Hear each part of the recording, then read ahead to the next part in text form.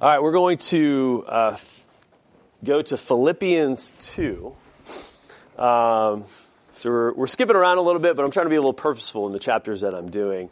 So skipping Ephesians, but we're going to do that next time. At least I think, but if not then in a few weeks. So when we think about, to kind of get our minds wrapped around this idea, I want us to think about what is the hardest thing that you had to give up, or if you had to give up something, what do you feel like would be really hard for you to give up? Did you say food? All right. All food, all together? So, okay. I mean, I guess that's true. Let's keep it away from breathing or my heart beating or something like that. But a voluntarily, so solid food, I guess maybe could be one. So what I hear? Chocolate? Okay. Iced coffee? Has that been how long have you been into the iced coffee? Has it been a couple years, or is it a few years. Few years, okay. So it's not... Yeah, the Starbucks cold brew. It's different. Okay. Yeah, removing from the shallow things that we're talking about. Please. The love of family. The love.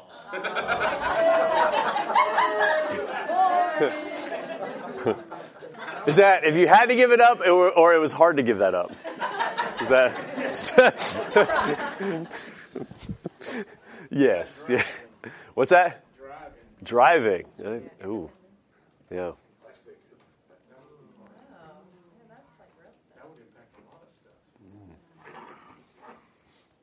Does Uber still count? So.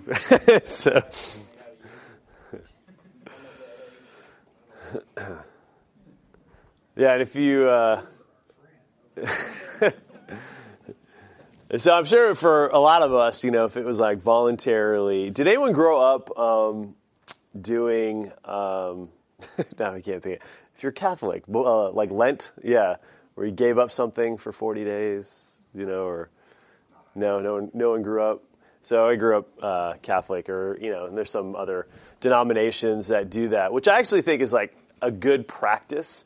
I feel like I've mentioned this before. I'd have Catholic friends in college that would give up things that they really didn't do anyway. Be like, I'm going to give up skydiving, and you're like, how many times do you do skydiving? I'm going to give up bull riding, or so. Anyway, so I'm like, I don't think that counts. I don't think that's what the whole purpose is. But, sometimes it was I'm going to give up ice cream, and you're like, for 40 days as a kid. It was, seemed pretty hard. But you would survive, right?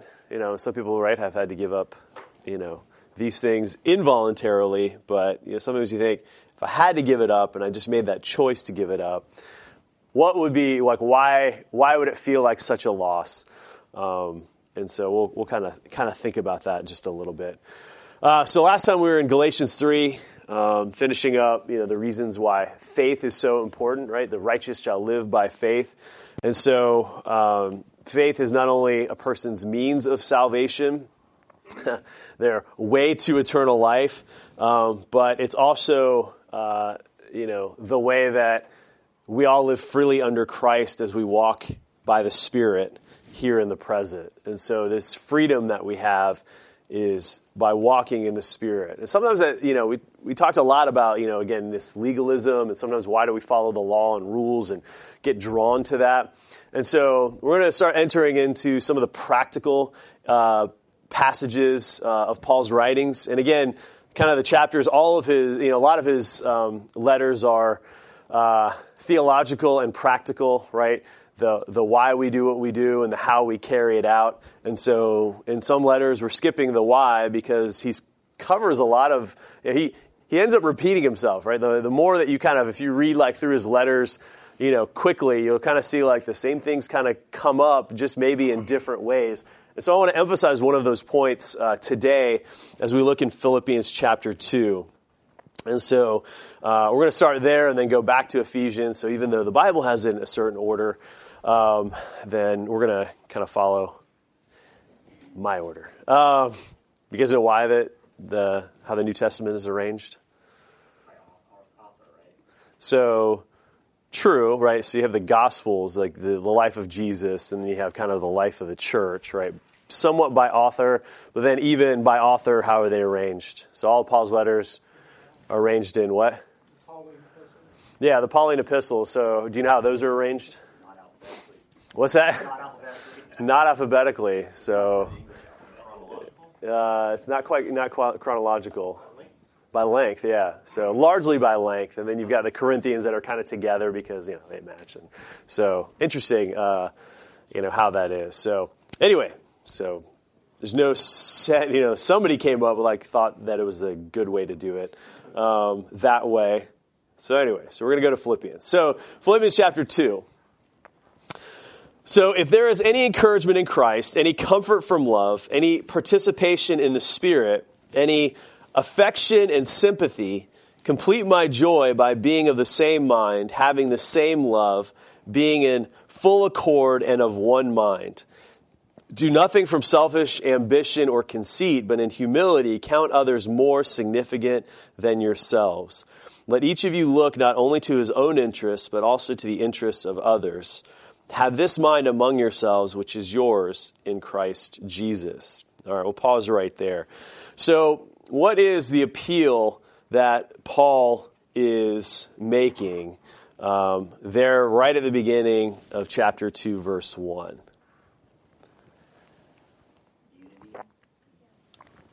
Okay. Well, we'll get to that idea as far as how we have this unity, right?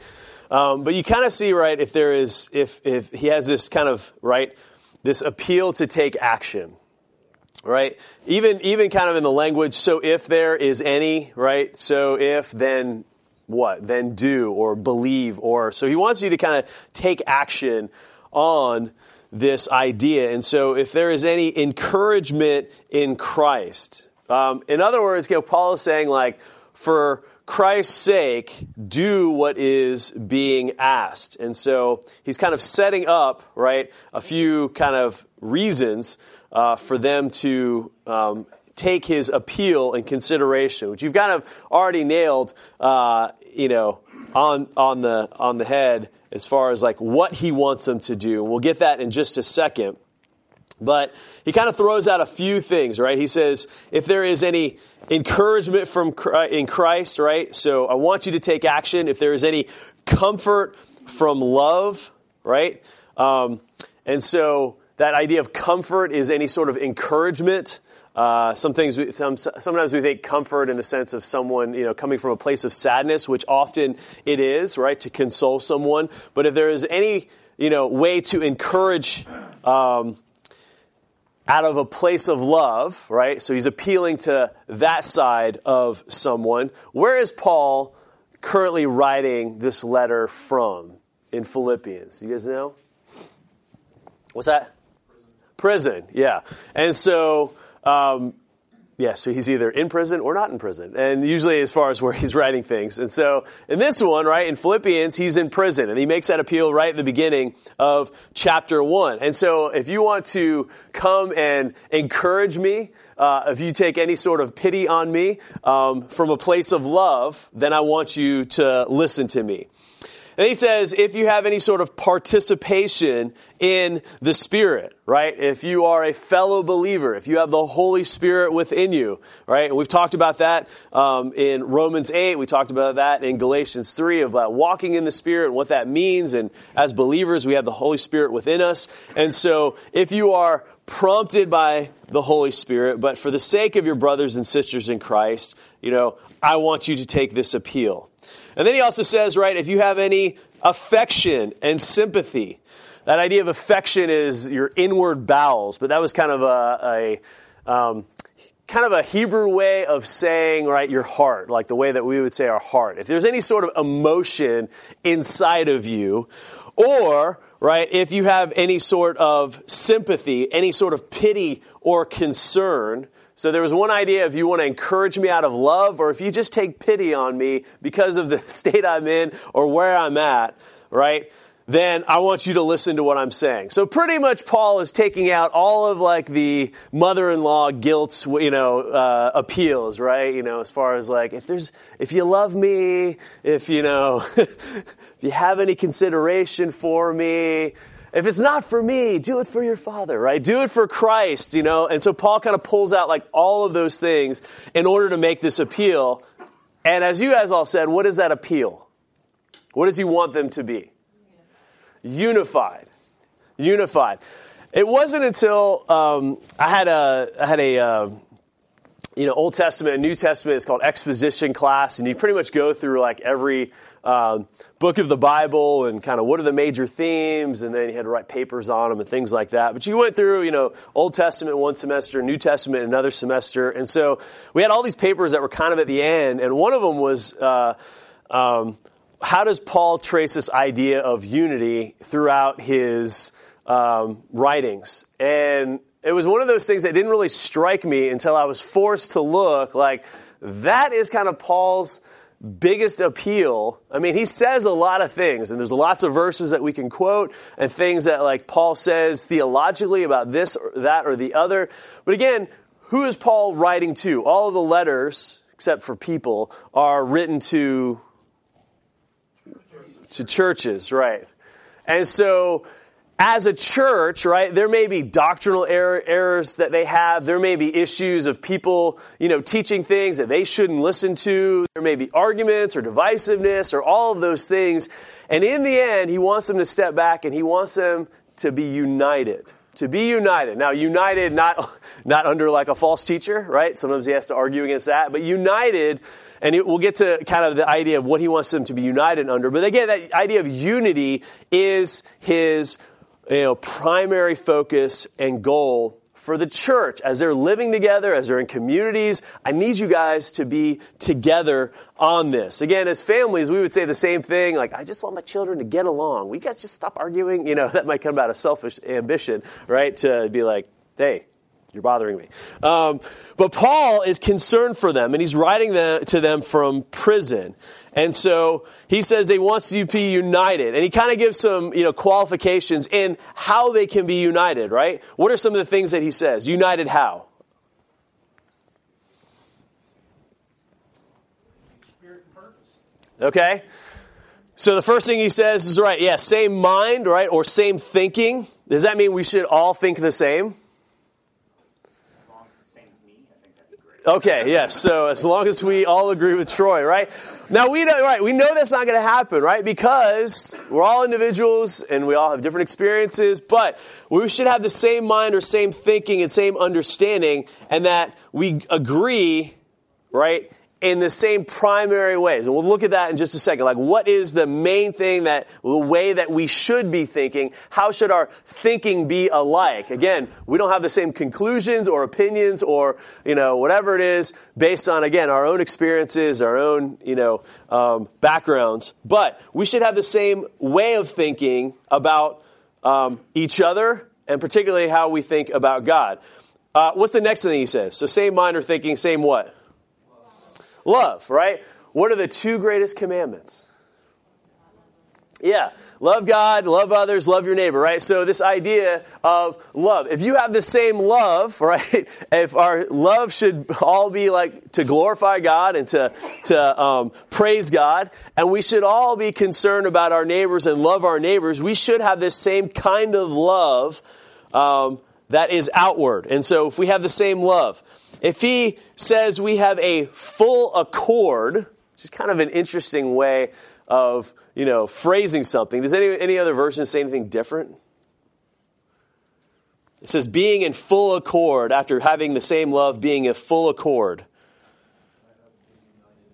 United in spirit. And that's probably a better translation. It's actually like the Greek word is sum psycho. So sum, like totality, right? We would get that word from. In psycho or psyche, right? Which we have kind of like either sometimes it's mind, but it's also spirit is more of the understanding in the Greek sense. And so it's that united in spirit. And that's really what Paul is getting at for that. So if we have the same love, we are all together united in the same spirit. And then he says, what's the last thing he says? So full accord or united in spirit and of what? One mind, right? He already said like same mind or same thinking, but we have this one mind. And what's that one mind that we should have? Mine just says intent on one purpose. Intent on one purpose. Okay, and that would be kind of like the idea, but it's really the same word that he uses before, which is the same mind, this one mind, one thinking. So not just the same, but it should be the one. And who's this one mind that we should have? The mind of Christ. And we looked at that in 1 Corinthians chapter 2, and we'll look at that verse a little bit later on, that Paul says we all have the mind of Christ.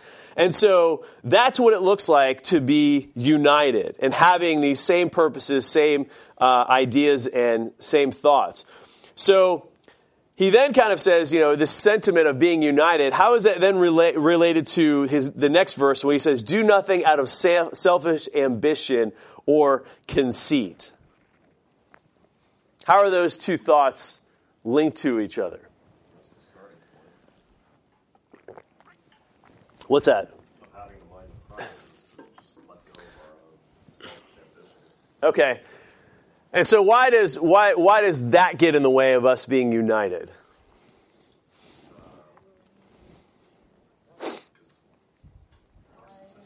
Love others to self and not others. Okay. Yeah.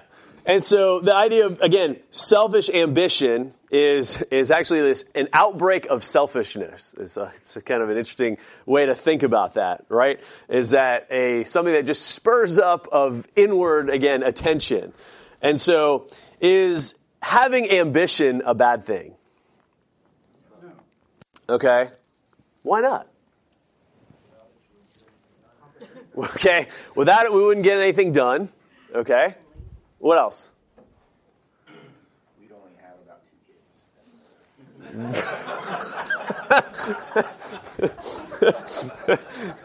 kids. Okay. So, I'm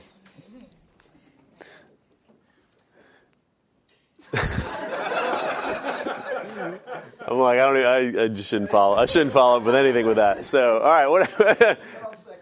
Yeah. Okay. Wouldn't get anything done. Would only have a limited amount of kids. What's that? Even the Lord tells us to have this ambition, to make it our aim, to be pleasing to Him. So He even encourages an ambition, and that's, when to do everything to please Him. Yeah. Right? And Paul would echo that. Like, work as if working unto the Lord. Like, strive as if you are a soldier or an athlete aiming for the prize. And so there is this idea of doing things with excellence. And so where does ambition go? And even should I be striving to be the best in my field and whatever it is? Again, there's this idea of excellence. And so, and I mentioned this a couple weeks ago that my son was asking me about kind of these things is what, so is it wrong to do something, to try to be the best? Is it wrong to want to score a goal? Is it wrong to, want to win a game? All of those things. And so it's not wrong, right? But there's also what's the motive? And there's always a danger, right, that's coupled with it. So again, Paul isn't saying anything about ambition, but where does this selfish ambition, this inward attention come from? So, and the second thing he says, this idea is conceit. Does anyone have another translation? Vain glory. Okay, that's interesting. The word is empty thinking. So this, again, vanity, right, is this emptiness. But he's using, again, that same mind and thought kind of word of empty thinking. It also can be translated as an illusion or a delusion, which I think is a great way to think about what that is, right? Often we think if we ever think man, I'm really good at this, then you find there's always something better. My son has been getting into wrestling, and so we've been oddly watching wrestling on TV. Never thought that would happen. And it's amazing, right, when these people go against each other, it's this guy won state, and, for whatever state it was, going against another guy who won state, but one guy might cream the other guy, and so you're obviously one state champion is much better than the other state champion. And there's always something better, right? There's this delusion that we may fall under to think like we are more prized than we should be. And so how do those things, again, first, before I ask that, is it wrong to think you're good at something? No. Okay. There's a difference between having pride and being prideful. Okay. What's the difference? Can you say it before we that? Can you Having satisfaction and success versus being a big mouth about your success. Okay. If you're successful, people will recognize it. If you advocate, if you lead well, you don't have to tell them. Yeah. And I think that's prideful when you do that, and it's not necessary. What is maybe being skilled at something or good at something help you understand about yourself? Especially maybe if you're younger, but It all came from God. Yeah, it came from God. It's the way God. I mean, and acknowledging what God's done in your life, the good and the skill, whatever skill He's given you, you can't glorify Him and praise Him for it if you don't acknowledge it at some level. yeah. It also is right the way that God kind of like helps you know like your calling, right? When there's kind of that idea of like what a calling is in life is really like the way that God has made you, you feel like you're in kind of where, He wants you to be, right? How He's gifted you in relationships, how He's gifted you in the craft that you do, the things that you're a part of. And so it's sometimes kind of an affirmation in that. And so, again, it's wrong, though, or it's not wrong to, again, rightly assess yourself, but it is wrong, right, to puff ourselves up, to promote ourselves, to being something better than we are. Because when we do that, right, when we turn our attention to ourselves, can we still be united with one another? Can we have the same love? Can we have the same mind? Can we have the same spirit if I look at myself and think, well, he's not bad, but maybe in a few years he'll get a little better. Or maybe she just needs some time before she gets to the place that I'm at.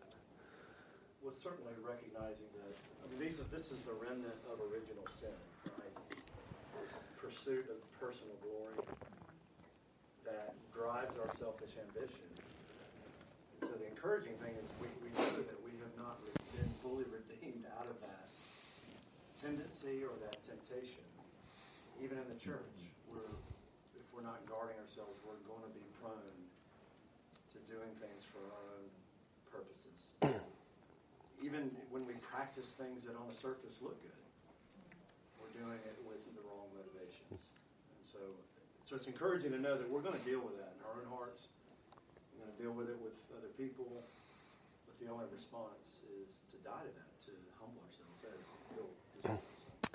Yeah, and even then, and I remember in 1 Corinthians 3, Paul even says, like, even some of the works that we've done, like, is going to be refined, right? And so there's some things that we thought were, worthy, and we're then kind of, like, faced with it, and it was like, I guess it wasn't. I guess it was out of selfish ambition that some of the things that we thought were good were going to be burned up, hay and stubble. And so why do people, why is that? It's part of the original sin. So what's behind why we want to make ourselves look better? So, again, sometimes we're deceived in thinking that we're better, but sometimes we want recognition, or sometimes we want, the praise of men. What's behind that?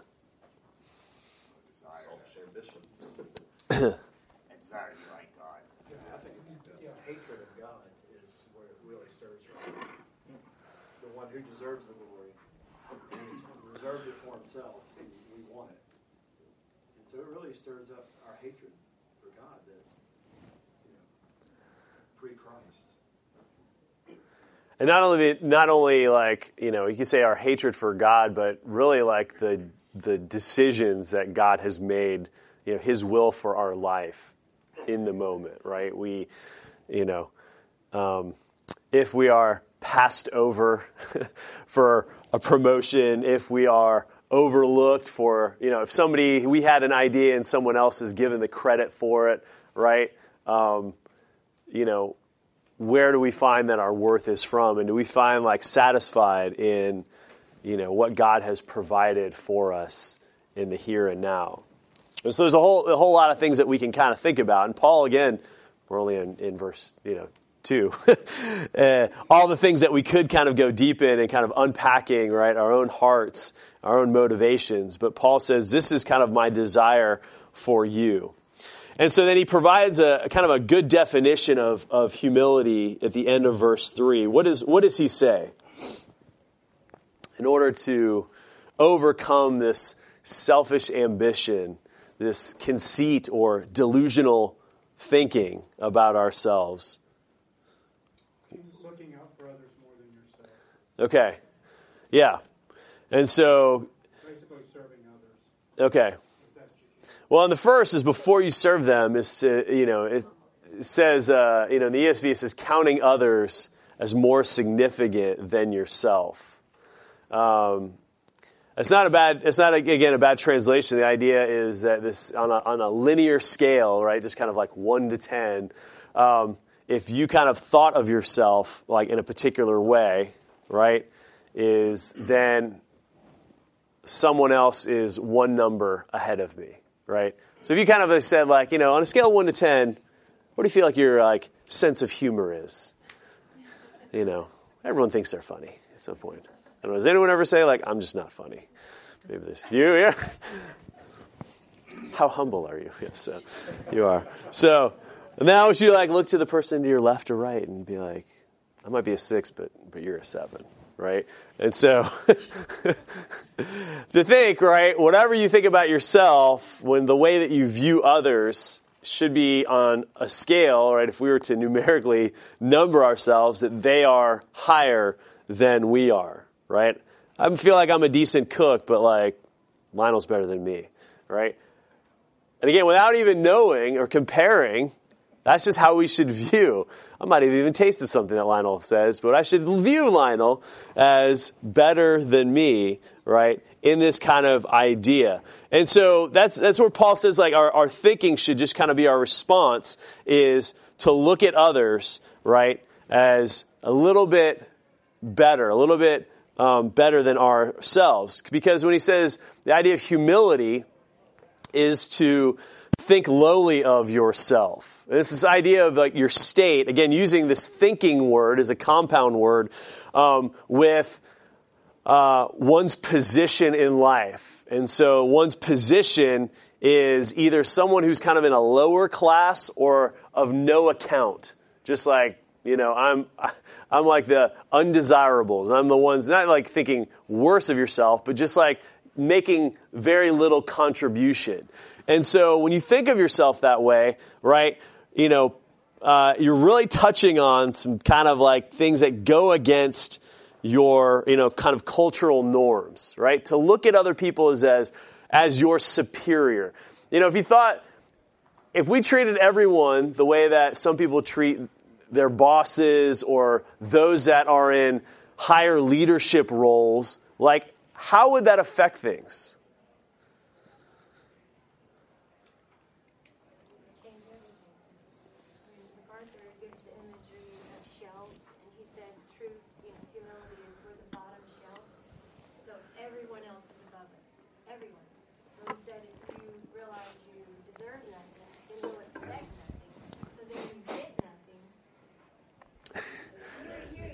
You're not shocked. Yeah. But if we all treated one another that way, from the poorest, no esteem, no reputation person, all the way to your boss or, whoever is the highest in your mind, how would that change everything? So it's kind of a value statement that goes beyond just the action. I mean, Michael Jordan's not going to look at somebody and go, yeah, you're really one notch above me. But it's in a value. Just because he is good at this or because he is in this position, is his value any more than anybody else? Absolutely not.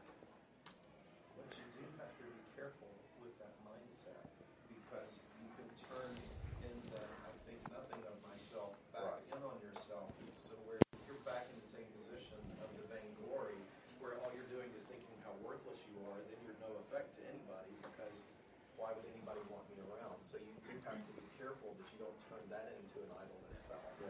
That's the wickedness of who we are, that we can be proud of our humility. Yeah. Yeah, I mean that was one of the kind of the shocking statements, and I'm sure it's talked about in the counseling conference, but this counseling class that I took was like when people are very like negative against themselves is because they love themselves too highly, right? Whatever. All the negative statements are because they actually, feel like they should be better than they actually are. Right, exactly. So, yeah. And we'll kind of uncover a couple things. But I mean, we've all probably been in a room, right, when somebody walks in who's like noticeable or famous, or even like if you go, like you're in a meeting with like a superior, like you might have your direct boss, but then you're in the room with like his boss, right? And you're like, people are like acting different, talking different, like giving more praise, and so it's interesting, right? And so I just think like, what if we all treated each other in that way that, you are your boss's boss, right? And so, how would that work itself out? And so again, why is that hard to do? It's against our human nature. And it kind of comes at odds with that idea of like ambition and doing things with excellence, and then wanting to have the recognition, wanting to like, be afforded with some of that, and then that automatically then puts us a rank above instead of a rank below others. And so, verse 4, how can we look to the interests of others?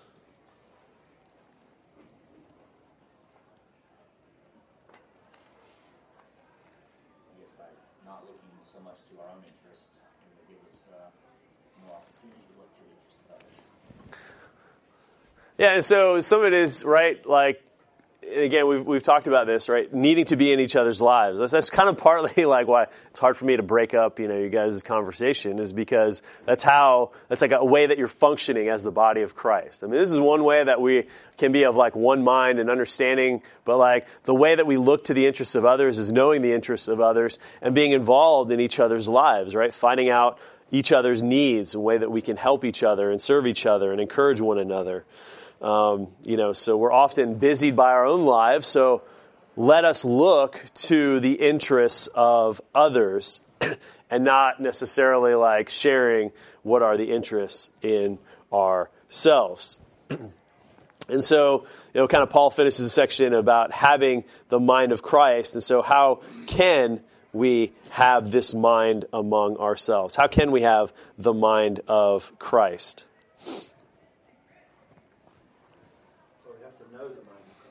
Okay. Obviously, how he demonstrates humility, which Paul's going to get into. It's hard to really discuss what it looks like for us to put others as more important and to not look out to our own self-interest until we fully understand how Christ humbled himself. Yeah. Because we're not even touching all these worthy comments that have been made. We're not even touching the surface of what it means to truly humble ourselves and die ourselves. So we should turn there, huh? We should. Yeah, All right. I don't ever want to get ahead of you. No. We're going there. Just setting the table. So, all right. So verse 6. Right. And Paul says again that we have the mind of Christ if we are in Christ, and that we are being conformed to the image of Christ.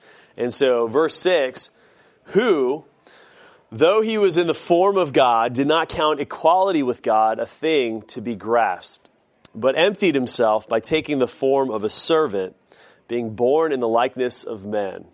And being found in human form, he humbled himself by becoming obedient to the point of death, even death on a cross. Therefore, God has highly exalted him and bestowed on him the name that is above every name, so that at the name of Jesus every knee should bow in heaven and on earth and under the earth, and every tongue confess that Jesus Christ is Lord, to the glory of God the Father. So, Paul says that, though he was in the form of God. So when was Jesus in the form of God? In this, this. Okay, so eternity past, that's true. You say always. Well, And so when we think of the form of God, right, being spirit and eternal, at what time did Christ change that form and become part of temporal? I think you said that. Yeah, and so in the incarnation, right? And so up to that point, right, that, Jesus was in the form of God, and now he has taken on a human form. And Paul says that he did not count equality with God a thing to be grasped. What's the idea behind that? He was willing to let it go. His pre-incarnate glory. Mm-hmm. His oneness with the Lord. He was willing to let that go. Yeah, and when we think of that idea of grasp, sometimes we think of kind of grasping with our mind, but it's really kind of gripping or holding on to, and it wouldn't physically be gripping or holding on to, but this idea of not letting go, right? And so, when I ask the question, what would be something that you had to give up, or why would it be hard, right?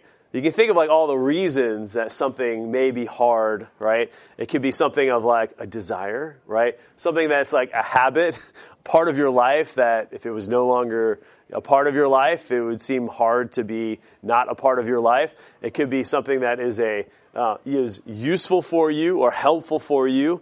But when we think about this idea of being eternal and omnipresent, and omnipotent, all the omnis, when we think about what are the qualities of God that we don't have because we are human, we are limited. Those are the things, could you give that up, right? Now for us, we don't know any differently, right? But this is what the Son gave up. Right? And it wasn't something that he held tightly onto, that it was gripped. It's if you empty out your piggy bank and you have all your money in your hand, and it's would you give up all your money in your piggy bank? Well, you're that's all the money that I have, right? And when you look at a child having a certain amount of money in their piggy bank, right? It's not that much in those terms, but for them, it's everything. Now, for Jesus, it was these things that made him, part of the Godhead that he easily gave up in order to become a human, to become a man. And Paul describes, Jesus more than just being a man, but he said taking the form of what? What's that? A slave. Yeah. And so some say the form of a servant, but it's the idea of being a slave. And right before that, right at the beginning of verse 7, it says he emptied himself. It's kind of a big theological term. It's the kenonen of what it means to be emptied out.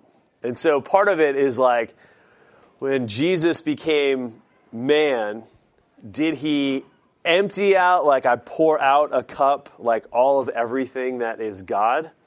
Or what does this idea of being emptied out mean? What's that? Set aside. He doesn't cease being eternal God, because if he did, then he wouldn't be God. But he set aside the usage of those attributes. Yeah, I'm trying to think. Is there a better kind of term than set aside? I mean, in a sense, yes. It's willfully, right? There's the idea of again, yeah. If you empty it out, it's not wasted or gone. It is taking and removing that part of his yeah. So it's probably kind of a better idea. And so when he's divesting himself of partly it's not just of who he is, but the role that he is, right? When you think of like all of those things of power, right? That he's kind of allowing that to be, again, let go, or again, as you said, put off to the side, or renouncing some of these things in order to take the form of a slave. I was kind of thinking of the Mark Twain story. I think it's Mark Twain who makes the pauper. Gets off his throne, gives up his scepter, takes off his crown, puts on rags, and then suddenly he doesn't have that power anymore. Yeah. What's the idea, though, behind that? Like, why did he give up, why did he give up, being the prince? So 20 years ago when I read it. I knew the school teacher was going to ask me that. What would you think, right? Why would royalty switch? Experience what it was like, I think, is what it was. Yeah, so exactly, right? So it's the idea of like, I don't know any different, right? So, and that's not what what Paul is describing, right? He knows what it means. And again, it's not just, again, to be just someone who is, even like just to be a human, but even more so, he says to be a slave. Now, was Jesus a slave when he was born? So it's not in this sense of like in the way that we look at like what it means to be free or what it means to be slave, but what is the idea of being a slave? Being a human. How are we all slaves? Okay. So slave to sin, right? But we know Jesus never sinned, but he was in a world of sin. And so we've got that idea there. But essentially, God is, compared to us, our what? He's our creator. And so we are the creation. And so as a creation, what is our role to the creator? We're subject, right? We're in bondage to the creator. Like the creator made us for a particular purpose. Now, we could rebel against what that's supposed to be, and many do. But that's the idea, is that then Jesus became a part of the creation. I mean, again, just kind of a wild thought, like of an artist painting a picture and then being a part of that picture. Like, it almost seems like that's kind of like a making of kind of like a horror film, right? Like, this thing that you've made, now you're inside of what that is, with the limitations, with the trappings, with the all of the things that you have to deal with, right? And what are all the things that Jesus had to deal with, right? Becoming a man, right? So, being born, growing up, having to work, being hungry, having to sweat and be tired, right? Having pain of loss of others, having physical pain, and even, again, as he says, like taking on what the ultimate part of being human is to die, right? Were there people that escaped death in Scripture? That were taken right directly to heaven? Enoch, right? And Elijah, right? There are, it seems like, some like exit plans for a couple, right? Did Jesus take that one? No, he did the will of the Father, and he died a pretty painful death.